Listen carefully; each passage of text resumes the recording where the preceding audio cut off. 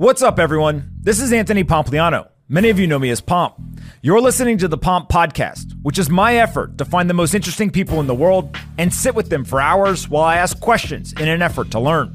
So it would mean the world to me if you would subscribe to the show on your favorite audio platform, watch episodes on YouTube, and tell your friends and family about the podcast. My goal is to help millions learn from the world's most interesting people. So let's get into today's episode. Polina Marinova Pompliano is the founder of The Profile, the author of a brand new book, Hidden Genius, and also happens to be my wife and my best friend. In this conversation, we talk about her book, Hidden Genius, and all of the lessons and insights that she packed into this one book. There's been years and years of her reading thousands of profiles on the world's most successful people and companies in order for her to distill it all down into this one book.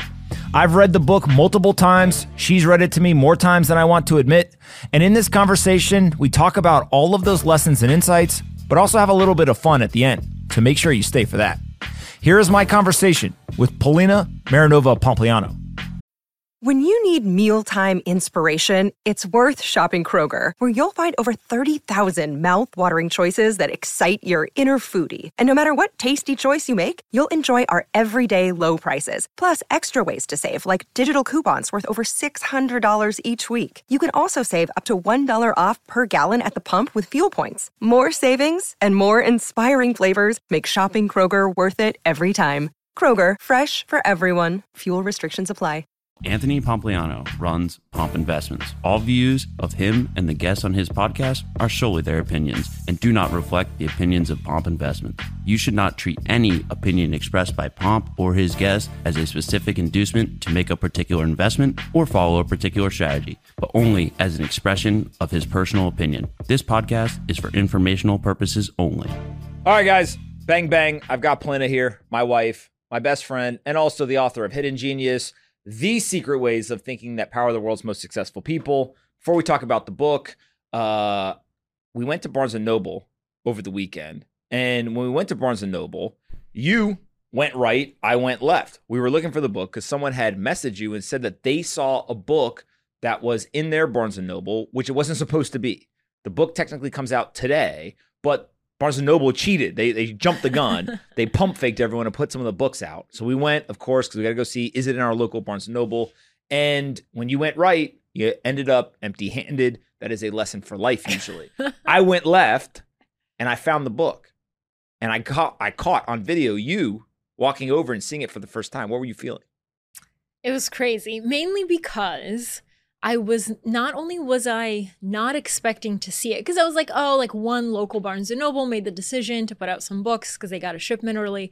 But I was like, surely it's not going to be here. And I was in the nonfiction section. So like I was looking at the books. I didn't see it. So I just started perusing and I wasn't looking at my phone. And then you came over and you're like, I just texted you. And I saw the text. That's like a normal thing in our relationship. And I went over. And I was like, I thought you were messing with me. That's why I was like, wait, what? Why would I ever do that? For the record, the reason why when you went right, you were wrong, and I went left and I was right, is you went to the old nonfiction, which of course the book wouldn't be there. I went to the new nonfiction, the new releases, and found it. All right, let's get into the book. I just want to throw out a bunch of people that are in the book and a bunch of topics. I've heard over the years you talk about some of these things, but this is the first time you've put it all together into one single resource. Alter ego. I always tell people this, and I never give you credit because I want to feel smart. Explain what's going on with alter ego and why so many successful people have an alter ego. Yeah, so I discovered this when I personally started doing a lot more like public speaking and interviewing people on stage. And I had never done that before, and I was really nervous. But then I started doing this kind of thing where like, I was like, okay, well, I'm really, shy and introverted and kind of nervous, like in my real life. But when I'm on stage, I have to like put on a show for the audience. The audience doesn't want to see somebody who's like nervous and not confident. So I kind of had in my head this idea of like confident Polina on stage. And it's funny because like when I went on stage and I started interviewing the person, it felt almost as if like this other thing took over and suddenly I had the confidence and it was easy and whatever. So I was like, I wonder if this is actually a thing. And when I started researching a lot of these people, I found that, for example, Beyonce, who you think is like this powerhouse, we went to her concert. You saw Fire. Jay-Z was there too, boys. Don't worry. Yeah, but Beyonce was the main show. The way she presents on stage, I mean, she's super confident. You would never, ever think that she's actually incredibly introverted and shy in real life. And she's like, to create that persona and dress like that and dance like that, I would never do that in my normal life. So I had to create this version, this aspirational, almost like ideal version of herself called Sasha Fierce. Sasha Fierce. She gave her a name. Stage. Yeah. So Sasha Fierce on stage, Beyonce off stage. Kobe Bryant, during the lowest moments in his career, when he was like being booed on the court, he was like, you know what? When people were saying boo Kobe, he's like, I'm not going out there as Kobe. I'm going out there as the Black Mamba, this like snake killer. Yeah, exactly. So it didn't affect him in the same way as if he identified as Kobe. David Goggins, same thing. He doesn't identify as David Goggins because he says David was a weak kid. He was bullied. He was insecure, whatever. I'm Goggins. And he said he likes to say that he was built, not born. And that just attests to the fact that like you can create your identity, and the person you are today does not have to be the person you are tomorrow. And yesterday, you actually introduced me to a new person who had an alter ego. Brian Dawkins. That's right. Last night, Polina was talking about alter ego. I said, sit down right here, young child. Let me pull up YouTube. Let me show you from the archives of the internet. And I pulled up some Brian Dawkins highlights where he has 2 lockers. One is the Brian Dawkins locker. He physically has 2 lockers. And the other locker is Weapon X. And he talks about how when he goes on the field, he isn't Brian Dawkins. That's Weapon X. Yeah. But I will say something really interesting. Over time, it's possible for yourself to get closer to your aspirational self, to where they are one. So for example, Beyonce was being interviewed by Oprah, and she told her, by the way, like, I killed Sasha Fierce. Sasha Fierce doesn't exist anymore because this is who I am now. Like, I am confident. I don't need this extra psychological crutch to carry me on stage. I'd like to report a homicide. All right. Let's talk about Nims Persia. In the book, you talk quite a bit about the ability to handle risk, and especially in times of uncertainty. Nims is probably one of the best examples of this in the world, where he continues to climb these mountains. He's probably one of the best mountaineers, climbers, whatever you want to call him, in the world. And in the book, he basically says, like, nothing that you plan goes as planned on the mountain. So what can we take away from him specifically? Yeah, I want to talk about him, and then I want to talk about like another mountaineer that's the flip side of that exact idea. So Nims summited 14 death zone peaks. It had never been done before in the amount of time. I think the last time it took like 14 years or something insane, but it took Nims 6 months and 6 days to summit all 14 peaks, which is absolutely insane. If you haven't seen the Netflix film, it's great. Well, he also did crazy stuff during it. Like, he was climbing the mountains and he was doing it for time. But I think at least once, maybe twice, they would call him and be like, hey, Nims, I know you're like in the middle of this race essentially against yourself, but like there's somebody stuck on the mountain. Will you go back and get them? And he would go back and actually get them and carry them down. Yeah, he like gave some of his oxygen to someone who needed oxygen on the mountain, and that's really, really dangerous because if you miscalculate something, he calls it a suicide mission. But yeah, he's done all of that. But Nims, like, his whole idea is that you have to be incredibly competent and prepared before undertaking something like this, because nothing ever goes as planned. So if your body's not right, if your mind's not right, and one tiny thing goes wrong, again, a suicide mission. So his whole thing is like, competence is the key to doing these insane challenges. And is it competence is the mitigator to risk? Yes, in his mind. And I agree. But there's also a flip side to that. Morgan Housel talks about how risk has 3 sides. He says that there's the odds you will get hit, the average consequences of getting hit, and the tail end consequences of getting hit. So you can mitigate the first 2. The last one is kind of like, if you're an investor, if you're just a human living life, there will be unforeseen risk. And that risk could be a black swan event. It could be a global pandemic. But he talks about how that tail end risk has the least likelihood to happen, but the most impact. And it's the one you cannot really prepare for. So another mountaineer is Conrad Anker, who I talk about in the book. He incredibly competent. He's a legendary mountaineer.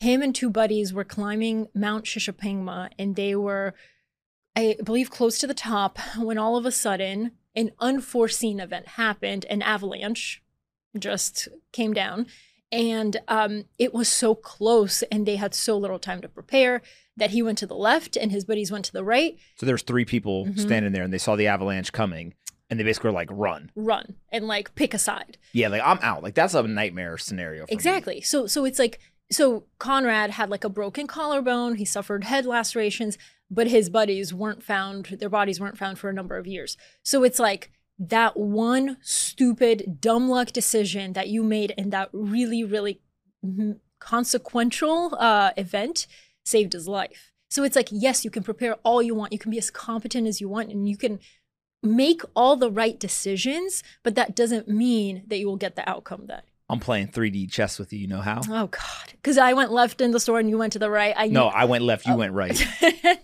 Survival, death. I'm just saying, hey, I'm just making the connections. Gosh. All right, let's talk about Amelia Boone and Courtney Dahlwalter. Both of them, they love pain. Yeah. This is crazy. Both of them are these like ultra marathon runners. I think that Amelia Boone, if I remember correctly, she talks about like becoming friends with pain, and Courtney Dahlwalter calls it like the pain cave. Yes. What's going on with these women? Yeah, I think Amelia Boone's nickname is the Queen of Pain.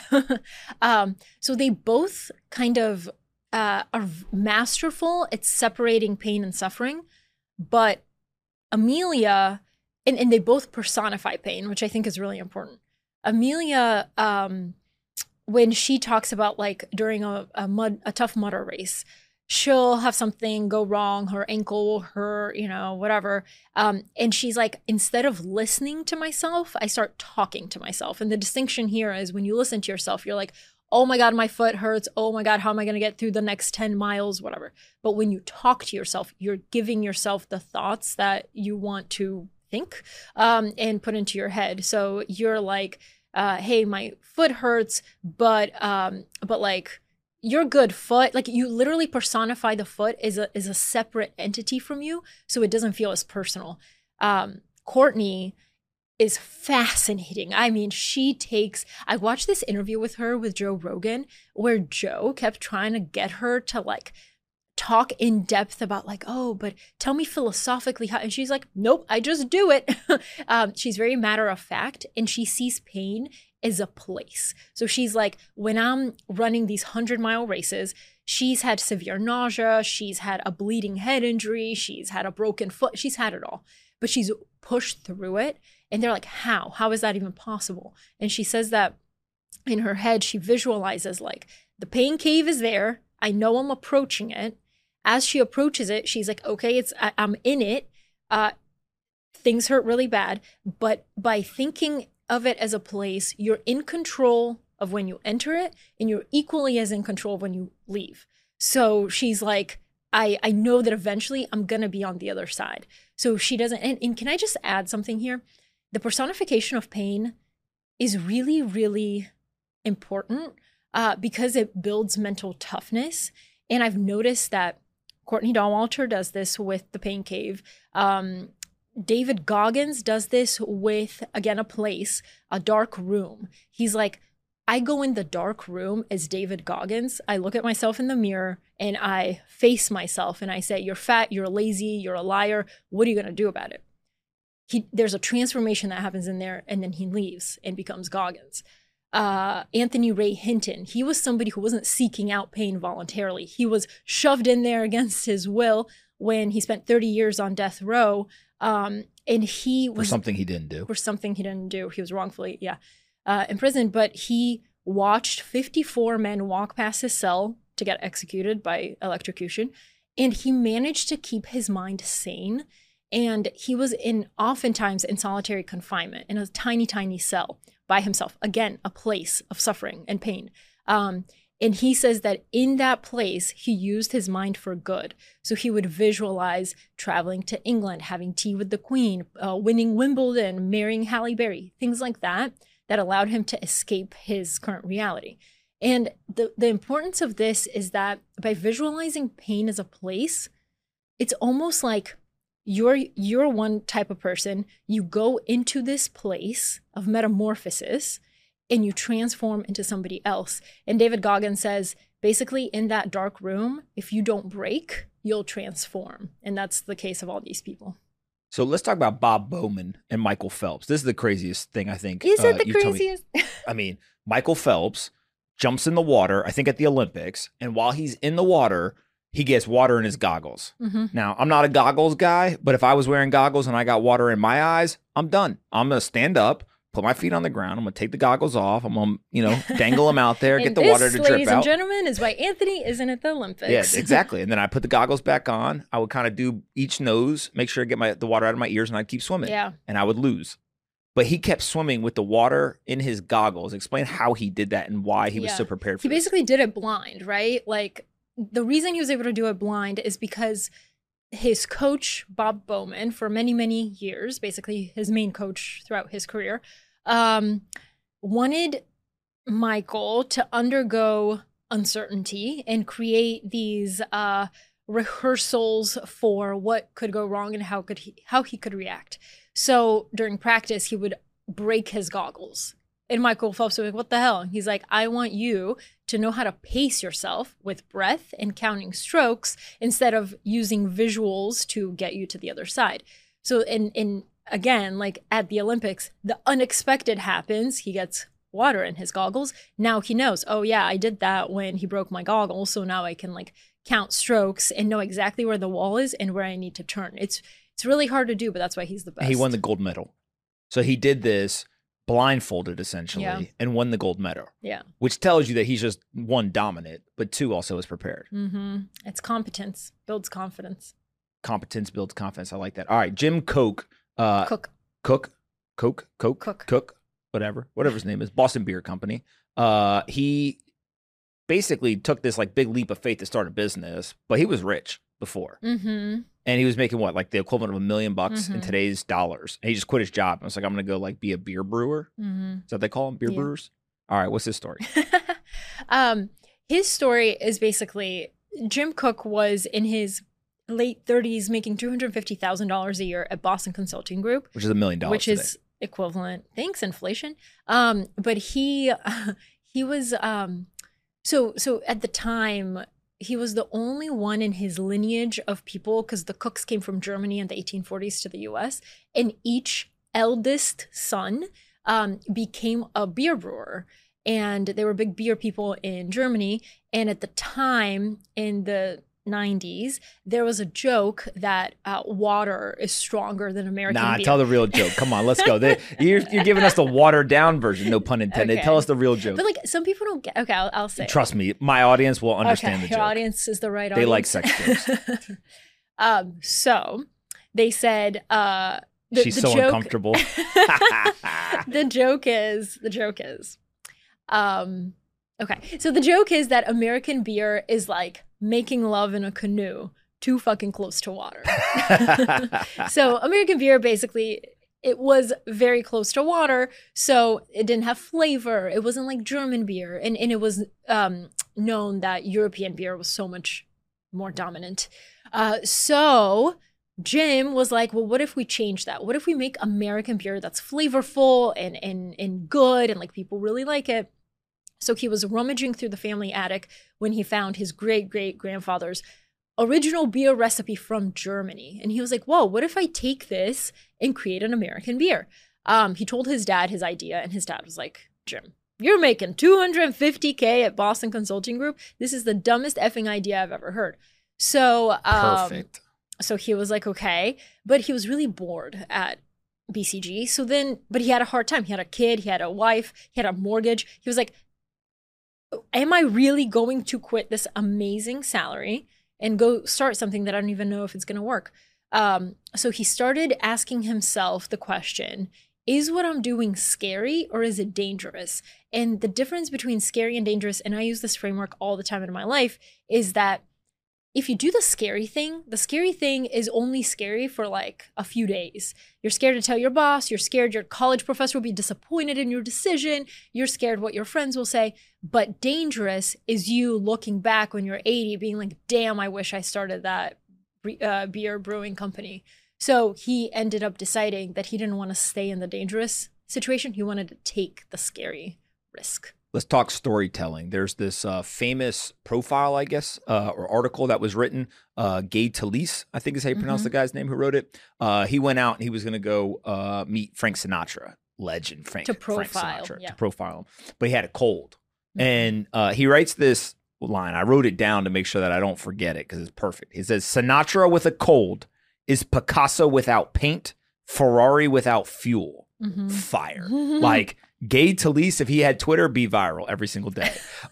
Explain like the importance of storytelling. He could have just been like, yo, Frank Sinatra had a cold, so I didn't get to talk to him. Right. But instead he hits us with fire lines. Sinatra with a cold, it's Picasso without paint, Ferrari without fuel. Yeah. How important is the storytelling in today's day and age where everyone seems to have very low attention spans? Another day is here, and you're ready for it. What to wear? Check. Breakfast, lunch, and dinner? Check. Planning for what's next and how to save for it? That's where Bank of America can help. For your financial to-dos, Bank of America has experts ready to help get you closer to your goals. Get started at one of our local financial centers or 24/7 in our mobile banking app. Find a location near you at bankofamerica.com/talktous. What would you like the power to do?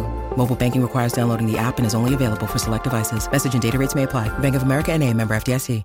Yeah. So Frank Sinatra has a cold is like the gold standard of profile writing. Gay Talese actually pioneered a new form of journalism called narrative nonfiction. What is that? Huh? What is that? Yeah, before that profile, the way that profiles and just news articles were written, where it was very formulaic and it was very dry. He introduced fiction elements to tell a nonfiction story. So that's why it reads like that. It's very full of detail and context and nuance. And it's so ironic that the best profile and the gold standard of profiles, he never talked to the subject, but it shows like how it can be done. He talked to like 100 people in Frank Sinatra's orbit, so he was able to get even a better portrait of the man than if he just talked to him. And then in terms of storytelling, I think a lot of us think that this day and age, there's like, I was talking to Anthony Scaramucci yesterday, and he was like, today the mooch. The mooch. He said, today we can barely agree on what the facts are, let alone like anything else. And I was like, but that's not because we're not agreeing on what the facts are. That's because we have conflicting stories of what we believe the facts say in our interpretation of the facts, not the facts themselves. And so in the book, I talk about these like incredible storytellers, one of them being Aaron Sorkin. He's very well known for the Social Network, the film, and which is Mark Zuckerberg and the inception of Facebook. And the way he talks about it, he was interviewed about it, and he was like, I wasn't particularly interested in tech or startups or venture capital or anything like that. What drew me to this story in particular were that there were two different lawsuits that had 3 different versions of the truth. So Eduardo was suing him, the Winklevoss twins were suing him, and then Mark had to defend himself. All 3 parties had different stories. And the way he was like, and by the way, with the film, I didn't want to be like, here's the ultimate source of truth. He was like, I wanted to show all these competing versions of the truth, which I think he does very well in the film. And he says, to get a great story, basically story equals conflict plus intent. So he says the best stories have conflict that is laced with intent. When you tell a good story and you only talk about the problem, but not what the protagonist's intent is, it makes no sense. So he's like, Mark Zuckerberg, his goal wasn't, money or wealth. It was frickin' social status. And he was willing to plow through anything to get that. And any obstacle, the obstacle of the Winklevoss twins, his friend Eduardo, his girlfriend at the time, or the institution that is Harvard. He was willing to get through anything to get to his final destination and make Facebook this thing because he didn't get an invite to a fancy socials club. For those that don't know about Aaron Sorkin's early life, they should go and learn about. The guy was just He was an addict. He never slept. He was doing cocaine like every night, and basically he would go to like a different like world essentially, and he would sit there and he all night would just write.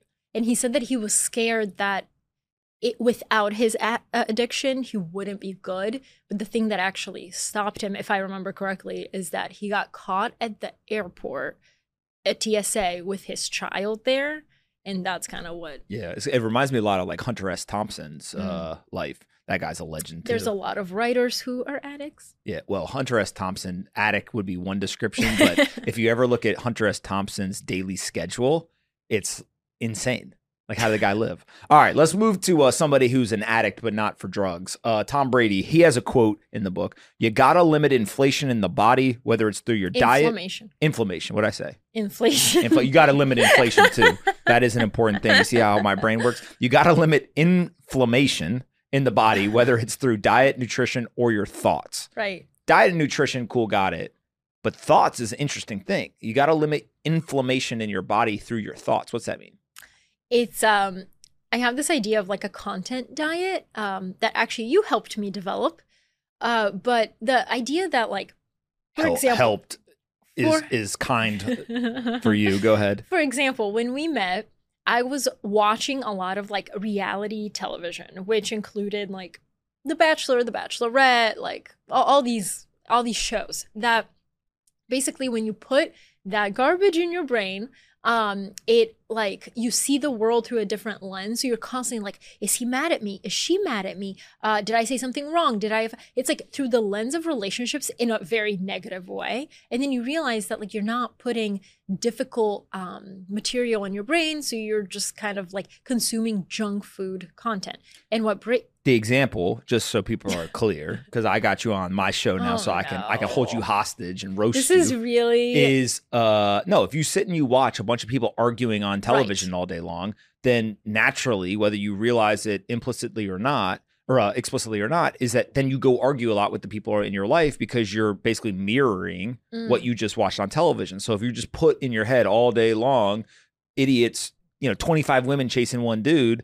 And then you go into your real life, you start arguing with people. It's like, wait, hold on a second. Like, take the garbage out of your brain, right? Let's put good information in, which I had to learn too, right? Like, I would read stupid stuff or watch stupid stuff, whatever. And then you quickly learn like, oh, if there's like high quality stuff that goes in, then actually your actions, the output ends up being high quality as well. Yeah. And it's not just, that's not to say that all you read and all you listen to and whatever is just really difficult material that makes you think. It's okay to have a sliver of that, but just don't make it like your entire food content pyramid. Yeah, it's like dessert. You can do it like once a week and you're good. Yeah. And I want to touch on this thing so yes, like a content diet is determined by what you read, what you listen to, and what you watch. But one thing that I actually learned from you is that a part of your content diet is also who you hang out with, because those conversations then lead to thoughts, which then lead to beliefs. So if you surround yourself with people who maybe like are your high school buddies that, you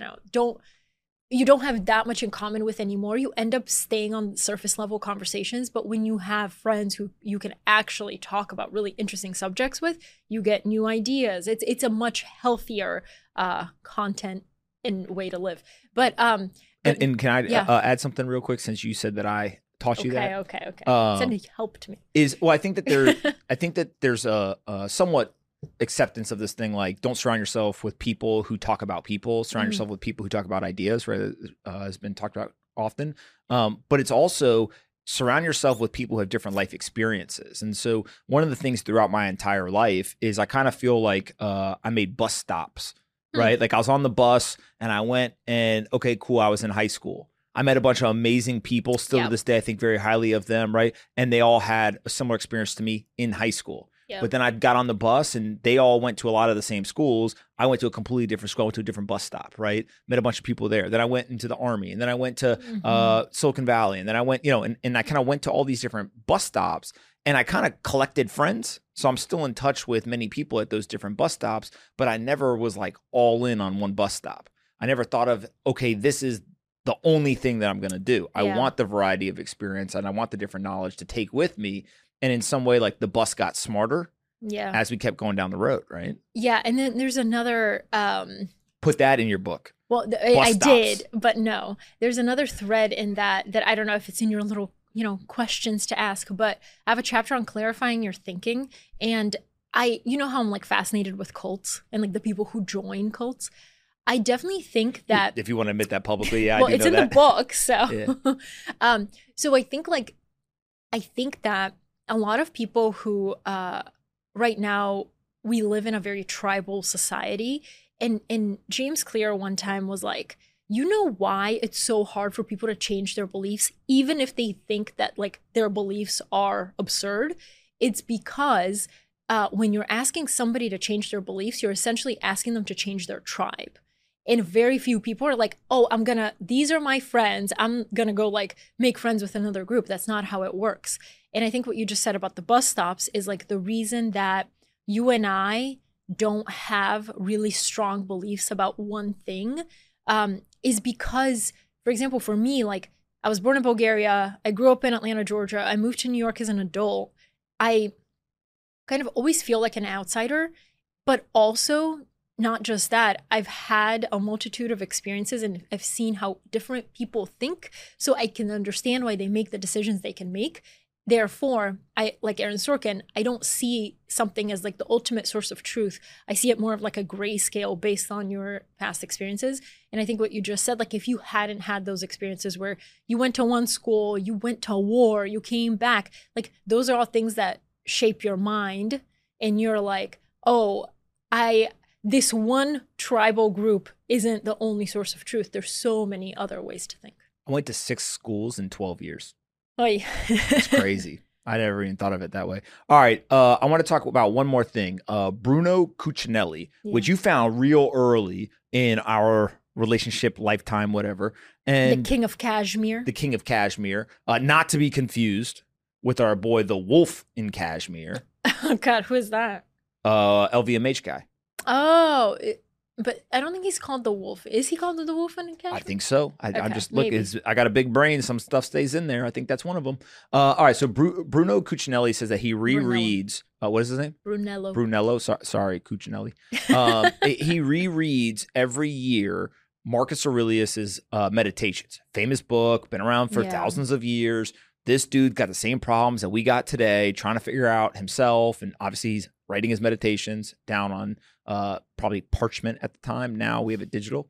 But he says that the reason why he reads it every single year is because each year he's a different person and he gets different things out of it. So in his 20s, he learned some things. In his 30s, other things were more important. In his 40s and 50s, whatever. Explain like how people can use that in their everyday life to actually improve and compound over time. Yeah, well, again, like if you read a certain book, a lot of us, when we're excited about a book, we tend to speed read through it. And you're like, oh my God, this was the best book ever. But how often do you go back and reread it? And I found myself the same thing that Brunello talks about is like, when you reread a book at a different stage in your life, you're able to pull out different things that you never saw the time before. For example, let's say you read it the first time when you're 20s, and then when you read it in your 30s, now you have kids and you're like looking at it through the lens of a parent, and you're taking away different things that you might have when you were 20. All right. Now that we're good with the book, let me close my little notes here. So, Hidden Genius, The Secret Ways of Thinking That Power the World's Most Successful People. This is Polina's first book. It says Polina Marinova Pompliano on the cover. Very long name now. Welcome. And there's James Clear, says a goldmine of actionable ideas and useful advice from top performers in all fields. James Clear, for those of you who don't know, author of the #1 bestseller, Atomic Habits. We then go on the back here. We've got Morgan Housel, Brandon Stanton, Danny Meyer, Patty Sellers, Kat Cole, and James, known as Jim O'Shaughnessy. I like that he used James, though. And so the book, as of today, is on bookshelves. Before I let you go, I want a prediction or a guess. How many books do we think get sold in the first week and in the first year? I will also guess, and then we will see who's closer. I know this is like your worst nightmare, but we're going to do it. Why would I ever do that? What do you think? It's like I don't do price predictions. You don't do price predictions. I don't do book predictions. book sale predictions. Can we hit number 1 on Amazon? I would love to hit number 1 on Amazon. What's the highest in pre-sales did you get on the list? Pre-sales? Yeah, during the pre-sale period, what was the highest you got on the list? Oh, I got to number 500. Oh, all right. That's easy. Then now the book's live. Let's go, people. Let's go, people. Yeah, I would love to. All right. So all people have to do is they go either on Amazon and they buy it or the local bookstore. Go to the local bookstore, support local. I got it. Nobody support come for independent. That's right. Bookstores. And if they do it and they take a photo and they tweet it at you, do they get anything? Well, you could offer something for the I'm, people. I'm busy. I already, let's take it from the end back to the beginning. Nice little storytelling here. When we went to Barnes & Noble, you went right, death. I went left, life. And we found those books. You were taken over with emotion. I, on the other hand, being the amazing husband and father that I am, was chasing our daughter around the store as she tried to grab every book off the shelf. I would dive and knock it back in so that there was no damage to the store because I didn't want to buy all these stupid books that I didn't want. I wouldn't let you leave the store until you signed them. Yeah. And you... Because I thought you didn't ask for permission. Hold on. I just want people to understand the pain cave I live in every day. Sinatra with a cold, Pomp at the bookstore. Don't worry. Listen to this. This is not comedy. I went and I got a pen from the people. And to get a pen, I said, hey, my wife wrote a book. The book's over there. She's going to sign them. Can I have a pen, please? They said, oh, no problem. Here's the pen. Okay. I took the pen. I brought it to you. And then you, because you're a nerd. You are a nerd. I was like, I have to ask for permission. Hold on. You sat there and you were like, I can't sign the book unless I go and I ask for permission. I said, it's your book. Sign the book. Put it back on the shelf. Nobody knows that. And you said, but I need to ask for permission. What if they get mad at me? Tell them it's my book. Like, no, but I have to ask for permission. And we stood there for 5 minutes of my life. I was in the pain cave negotiating with basically a book terrorist who wouldn't sign the books until she got permission. Yes, for the record, I triumphantly convinced her to sign the books. You signed them. I tweeted it and was like, hey, go get it. And next thing you know, people were like, hey, I went and I picked it up. Yeah, that was really cool. Thank you so much. People did go and they did buy the signed books. It was really cool. Now, that's what we call in the showbiz a setup, because I just want everyone who's watching on video to know that the book that I have right here is also signed. Excited to take you on a learning adventure, Polina. Ha ha ha.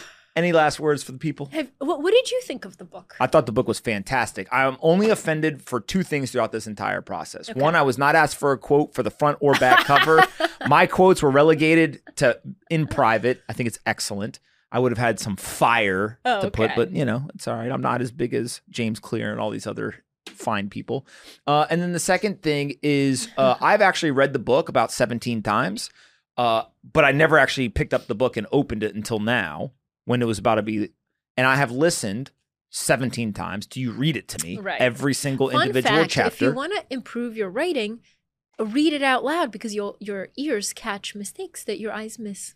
Correct. So I read the book 17 times, but then I went to another pain cave. And for the last 4 months, every day, Polina has asked me, are you going to read the physical book yet? Are you going to read the physical book yet? And now I have. The reason I have is because I was waiting for, now it's showtime. Now it's showtime? You were doing the pre-sale stuff. Now it is time to sell books. Oh, man. We're going to get this book in every single person's hands. And I think that the measure of success is if people put it on their little bookshelves. And when they're on Zoom, you see it there, and it's like a status symbol. I read the book. Yeah, but see, to me, it's more like, I don't know. When you read the book, I would love to hear your feedback. But if something resonated with you and it genuinely changed something that you do or a habit or something for the better, let me know. Those are that means so much more to me. It is the difference between you and I. It's like, I see a number and I'm like, oh, there's a game to play. No. How many books can you sell? And you're like, I don't care about the book sales. I just want people to learn from the book. I really do. All right. Where can we send people to find the book? hiddengeniusbook.com. Or Amazon. Or Amazon, but you have to search. There, you just click. And it goes right there? Yeah. Buys? All right. My book says no price on it. How much is it? It depends where you live. Okay. $27. Damn, y'all trying to get smart? Euros, dollars. Oh, got it. Okay. All right. And where can we find you on the internet? You can find me on Twitter at what do you call that? It's an @ symbol. Oh, okay. Polina _ Marinova. Because freaking Twitter, I have a long thing with Twitter. That's how I found Polina in my DMs. All right, guys. Great episode. False. I You're really gonna appreciate end on a fake news note. I appreciate you coming and doing this. It was a very far walk for you. It's just a pleasure to get to meet you and learn from you. So I hope everyone goes and buys the book. It was a pleasure getting to answer your questions. We could work on your presence a little bit on your podcasting presence. I have white pants on You right need now. an alter ego. You do. That is your alter I do. ego. I didn't want to bring it up earlier, but just real quick, maybe we'll end on this. You probably don't realize this, but every morning when I wake up, I got white pants on. Yeah, look at that. Woo! I'm not saying, but I am saying I got white pants on. Is it the chair or is it the pant? right. You don't know. You don't realize this, but every morning when I get up out of bed, I know it's dark and everything, right? But you don't see me. I pick up my left leg and then I pick up my right leg. You never see me do this? And put your white pants on one leg at a time. Anthony woke up and I had to get in my pomp suit. Let's go hit the day.